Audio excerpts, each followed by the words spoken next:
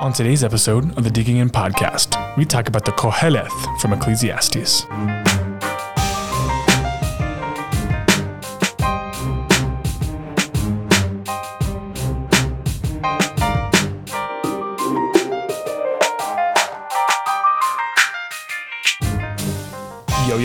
Yo, what is up, everybody? Welcome back to another episode of the Digging In podcast Lessons from series. We are right now closing in on our last 3 episodes of the entire Old Testament. I mean, come on, guys. This is pretty epic. You guys have made it through all kinds of episodes, all kinds of characters, and all kinds of stories. So you are cruising through and you've made your way to right at the end of the Old Testament. And we are just working through a little hodgepodge week of final few characters.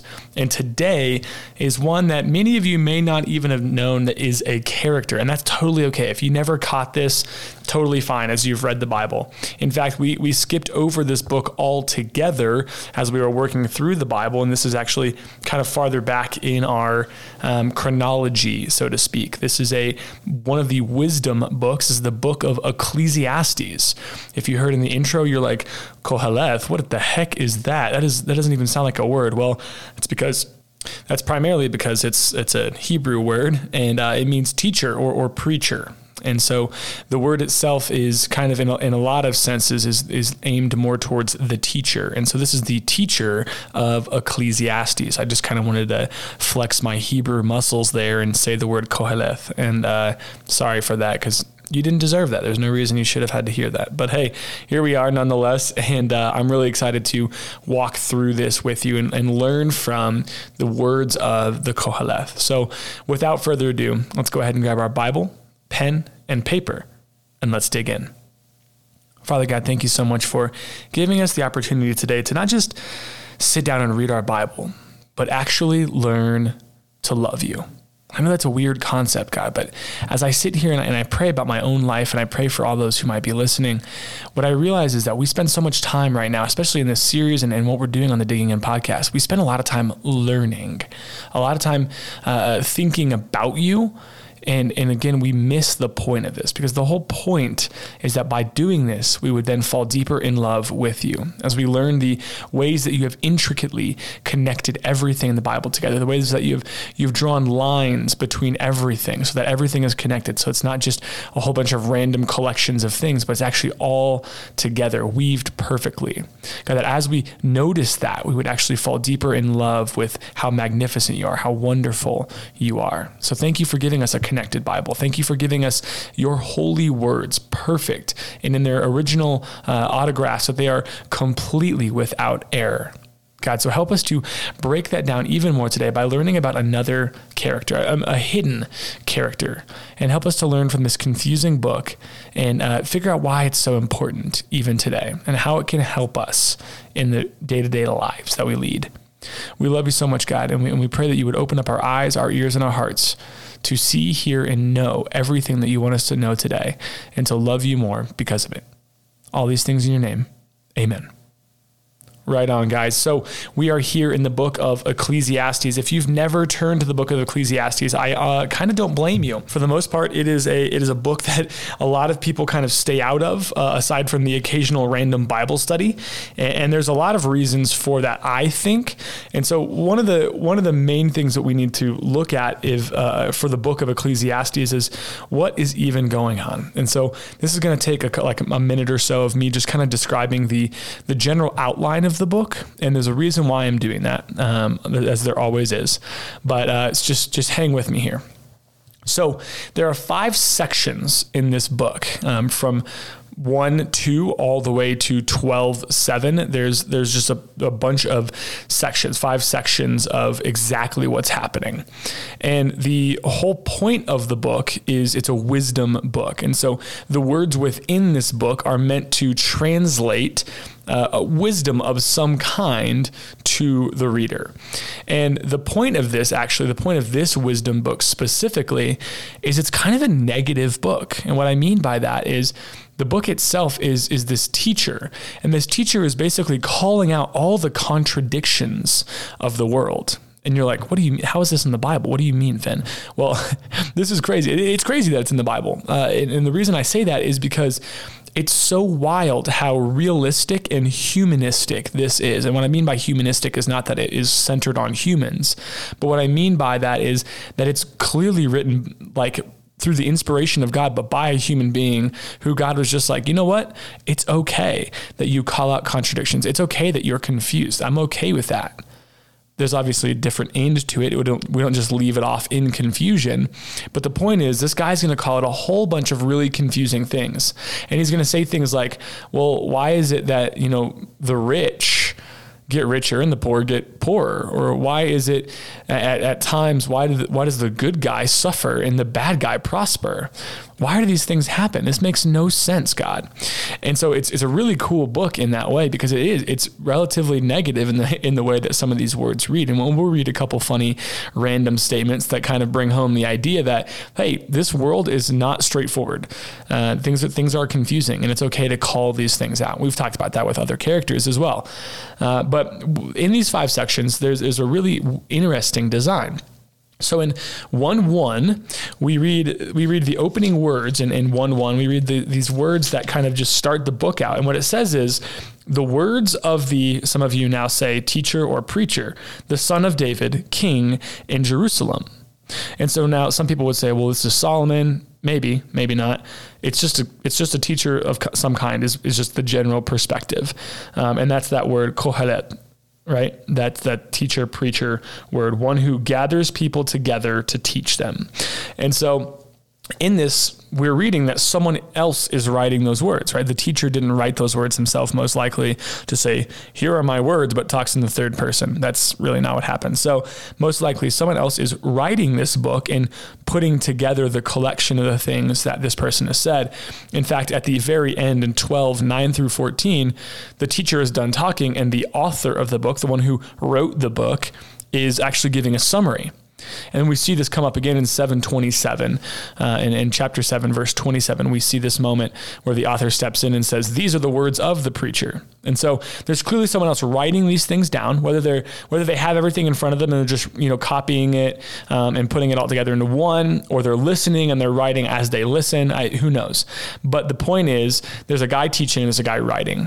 And that's important to us because actually at the very end, 12:9-14, there's a summary of everything that was said, but it's a really unique summary. And we'll get there. It's actually the whole the real point to everything being said is that while what the author says is true, or while the teacher says is true, also think about this. And that's really interesting. So we'll get there. That's weird. You're like, what? It makes sense. I promise. All right. So 1 verse 2, right? So chapter 1, verse 2, right after the intro, it says, vanity of vanities, says the teacher. Vanity of vanities. All is vanity. So right then and there, you're reading this word hevel. Hevel, says the teacher. Everything is hevel. And so that word hevel it's vapor. And it's basically meaning everything is temporary. It's fleeting. Nothing lasts. Some people would say it's an enigma or a paradox. And that's all throughout the Hebrew Bible. But this word hevel is used like approximately 40 times in the book of Ecclesiastes, and it's used towards this idea of it being temporary or fleeting. So what he's saying is, it's temporary. It's temporary. Everything is temporary. Everything is fleeting. And so you're like, well, okay, this is already starting off relatively negative. This guy who's going to teach us is starting off with the fact that everything in this world is temporary and fleeting. And it's a rough way to start. And then what you're going to read is that kind of theme just really continue on all throughout the book. And then the book ends, or the teacher ends his preaching in 12:8 with the exact same phrase. So 1:2 all the way to 12:8 is a giant sandwich of negativity. The two buns of the sandwich on the beginning and end are hevel. Everything is hevel. Everything is temporary. Nothing lasts. It's all fleeting. And everything inside that sandwich, the meat and the lettuce, the tomato, the bacon. I don't know how you like your burgers. I'm making a burger, not a sandwich now, but I don't know how you like your burgers. But this is a super, super negative burger, and we'll get there. I mean, if you have a Bible that has titles, little head titles at every chapter, every area, you can just read those and you're like, oh, this is depressing. You read things like the vanity of self-indulgence, fearing God. There's a time for everything, a really famous section in Ecclesiastes, right? I mean, there's just a whole bunch of stuff. And it's like, I toil all the day long, and then I wake up the next day and I toil even more. There's no end to my toil, right? I mean, and then you read in 6:1, you read this idea of like, hey, God's giving some people wealth and possessions and honor so that they'll lack nothing. But then God does not actually give them the ability to enjoy them. So what's the point of having things? It's like, there's so much confusion. This guy's going through so much. And he basically, one of the major themes he's talking about here is time, death, and chance. Time, death, and chance. Like everything in the world, there's a time for everything, including death and including chance. That there's nothing that we can do to defeat time, death, or chance. Time always moves forward, right? It's no matter what we do, time will continue to move on. No matter what we do, what's at the end of the line for all of us is death. And chance is this random idea that there's just random stuff that happens all throughout the world. Some people would argue that that's not true, and I'm not here to argue for or against chance because that's not really my point today. My point is this idea of time and death, though, because the wisdom that's being presented here, remember this is a wisdom book, but the wisdom being presented here by the teacher is that no matter what, at the end of the day, we all die. That even the poorest man, the worst man in the history of mankind, and the best human being, the most blessed and faithful man, they all die. No matter what happens on earth, our result is the same. And for the teacher, that bothers him to no end. At some level, he's like, what's the point then? What's the point of life if we all die? And it's a really weird concept. You're like, what? What do you mean? Why would you think that? And you're like, well, it's important to think about. What is the point? Like, what's the point of life if we all just die? Like, you ask yourself that question right now. What is the point of even living a specific type of life if we're just going to die at the end of it? And that's the question the teacher is really trying to get at. It's a wisdom book for a reason. There's a whole point to all this. Now, for the amount of negativity that spreads throughout this book, and maybe not negativity, but the amount of questioning and the confusion that spreads all throughout this book, there is a silver lining that kind of keeps repeating itself. And what he brings up over and over and over again, now it seems like because the negativity and the confusion is so heavy, it gets lost from time to time. But what he keeps bringing up, the teacher keeps bringing up, is this concept that our lack of understanding about the control of life, meaning all that God is doing that we don't understand and all that is happening in the world that we just don't get, all that lack of understanding is actually the key to embracing the simple joys of day-to-day life. And that is what the author calls the gift of God. He repeats it, like 8 times, I think it's like 8 or 9, between 7 and 10 times, the author repeats the phrase, the gift of God. And what the gift of God is surrounded by is this concept of time marches on. We're all going to die. Things don't need to be taken as seriously as they need to. Toil is toil, trouble is trouble, like all this stuff, right? And every single time that those things are getting brought up, what he's saying is, if you would just understand the brokenness, the jacked up, the confusion of the world around us, and stop trying to, ascertain or gain the understanding of why this is all happening. If you would stop searching for impossible answers, then you would actually be walking down a path of wisdom. And that wisdom is accepting the day-to-day simple joys of life, the gift of God. So the gift of God are the simple joys in a confusing and rather unjoy-filled world. And that may cause pause for a second. And it should. This should make you freeze just for a moment. Because this comes back to the thoughts of the prophets. This comes back to the thoughts of some of the stories of other biblical characters. The idea is that if we know, Job is a big one, right? In this story, if we know that everything is confusing, or as the author says here, that everything is temporary and fleeting here on earth, if we really do know that, if we understand, if we get that, and we can move forward, then I'm telling you, what the author is telling you, or what the teacher is telling you here, is that once we get that, then we are actually moving forward in the gift of God, which is to see the simple joys of life. The simple joys. So one of the main ways we see this is a really cool passage here is chapter 3, 12 through 13. If you guys flip to chapter 3, right there, verses 1 through 8, what you're going to read is a time for everything. If you've heard the song Turn, Turn, Turn by the Byrds, or there's a song, Mumford & Sons does a song with Baba Maal, a Senegalese guy, and they sing a song, it's really similar to Turn, Turn, Turn, and it's just it's these words right here, straight from the Bible. It's that there's a time to be born, a time to die, a time to plant, a time to pluck up, right? And it's a time to. There's a time for everything. So right after this section, we go into this God-given task that lays out what we should be doing, how we should be living life. And then we get these these verses right here in 3:12 through 13. I know that there is nothing better for people than to be happy and to do good while they live, that each of them may eat and drink and find satisfaction even in all their toil. This is the gift of God. He's saying, you're going to toil day in and day out, but there's really not much better than just being happy and joyful, knowing that there are simple joys in this world that God gives to us so that we would enjoy. And he says, eat and drink and find satisfaction in all your toil, in your job, the things that you struggle with, the hard relationships, find joy. He's saying it's our job at some level to actually find the joy. He says this again, and he says it first in 2:24 through 26. He says it again in 4:4 through 6, 5:18 through 20, 8:14 through 15, 9:9 through 10, and 11:7 through 12:1.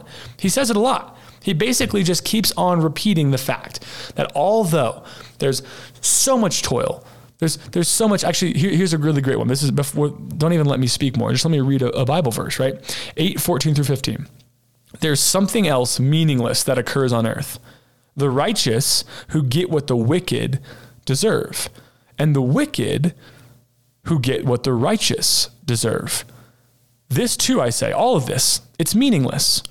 So I commend the enjoyment of life, because there is nothing better for a person under the sun than to eat and drink and be glad. Then joy will accompany them in their toil and all the days of the life God has given them under the sun. So we know the world is confusing. We know the world is full of contradictions. We know that the good guys suffer and the bad guys prosper at times, right? We know that we get people who lead our country who aren't great. We know that we get people who don't lead our country who probably should, right? And it's these constant battles of contradictions. And why? Instead of searching for those whys, what the author and the teacher and me and so many other people would tell you is that as a Christian in the modern world today, asking the question of why is never going to be that helpful for you in terms of defining the world. Instead, take the world as it is, know it to be broken, know it to be confusing, know it to be full of contradictions, and enjoy the simple joys of life as God has given them to you as a gift. He says, do these things, experience these things, and remember me. Because in the confusing and lack of control-filled world, I am consistent and I am full of love. And so what's wild to me about this book is that this is a character. This is a character who's struggling to understand the world around him. But his advice to those who are gathered listening to him, and the author, basically what the author is doing here is confirming those things. But what's being said is that we should enjoy the simple joys of life. And so the teacher concludes his teaching in 12:8. And then in 9 through 14, the author steps in to actually close everything together. I'm just going to read it to you. He says, besides being wise, The teacher also taught the people knowledge, weighing and studying and arranging many of the proverbs with great care. The teacher sought to find words of delight, and uprightly he wrote words of truth. So in other words, he's saying the teacher taught these people a lot of things. He weighed and studied. He spent a lot of time reading and really thinking about meditating on the word so he could make sense of these things. And he taught them a lot of words of delight, that even though some of this stuff is negative, a lot of it was joy-filled. And he found a lot of words of truth. And then he goes on to, he says, the words of the wise are like goads and like nails firmly fixed on the collected sayings. You're like, what does that mean? They are given by one shepherd. The words of all are given by one shepherd. Whoa, weird word, shepherd, out of nowhere. Verse 12, my son, beware of anything beyond these. Of making many books there is no end, and much study is a weariness of the flesh. Because the end of the matter, all that has been heard, is to fear God and keep his commandments. For this is the whole duty of man. For God will bring every deed into judgment with every secret thing, whether good or evil. So there's one shepherd, and we learn that that's God, and that this God brings everything together. His words, he brings everything together. And that this idea in verse 12, all of a sudden the author says, my son, be aware of anything beyond these. The words beyond this, of making many books, there will be no end. And of much study is a weariness of the flesh. What he's saying is all kinds of people throughout the rest of the world are going to posit and hypothesize the reasons for why things are happening, why brokenness exists, why pain exists, why suffering exists. But be careful to not pay too much attention to those things, because that's just going to lead to the weariness of your flesh. And it's just going to be confusing because they'll never end, because there will never be an answer. So instead, fear God, love him, respect him completely, keep his words, keep his commandments, completely love God. Enjoy the little gifts of life, knowing that he's giving them for you to enjoy, and remember him always. This is the lesson from the Qoheleth. Thank you so much for joining us for another episode of the Digging In Podcast Lessons from series. Join us next time as we look at the history of Israel by looking at the story of the chronicler.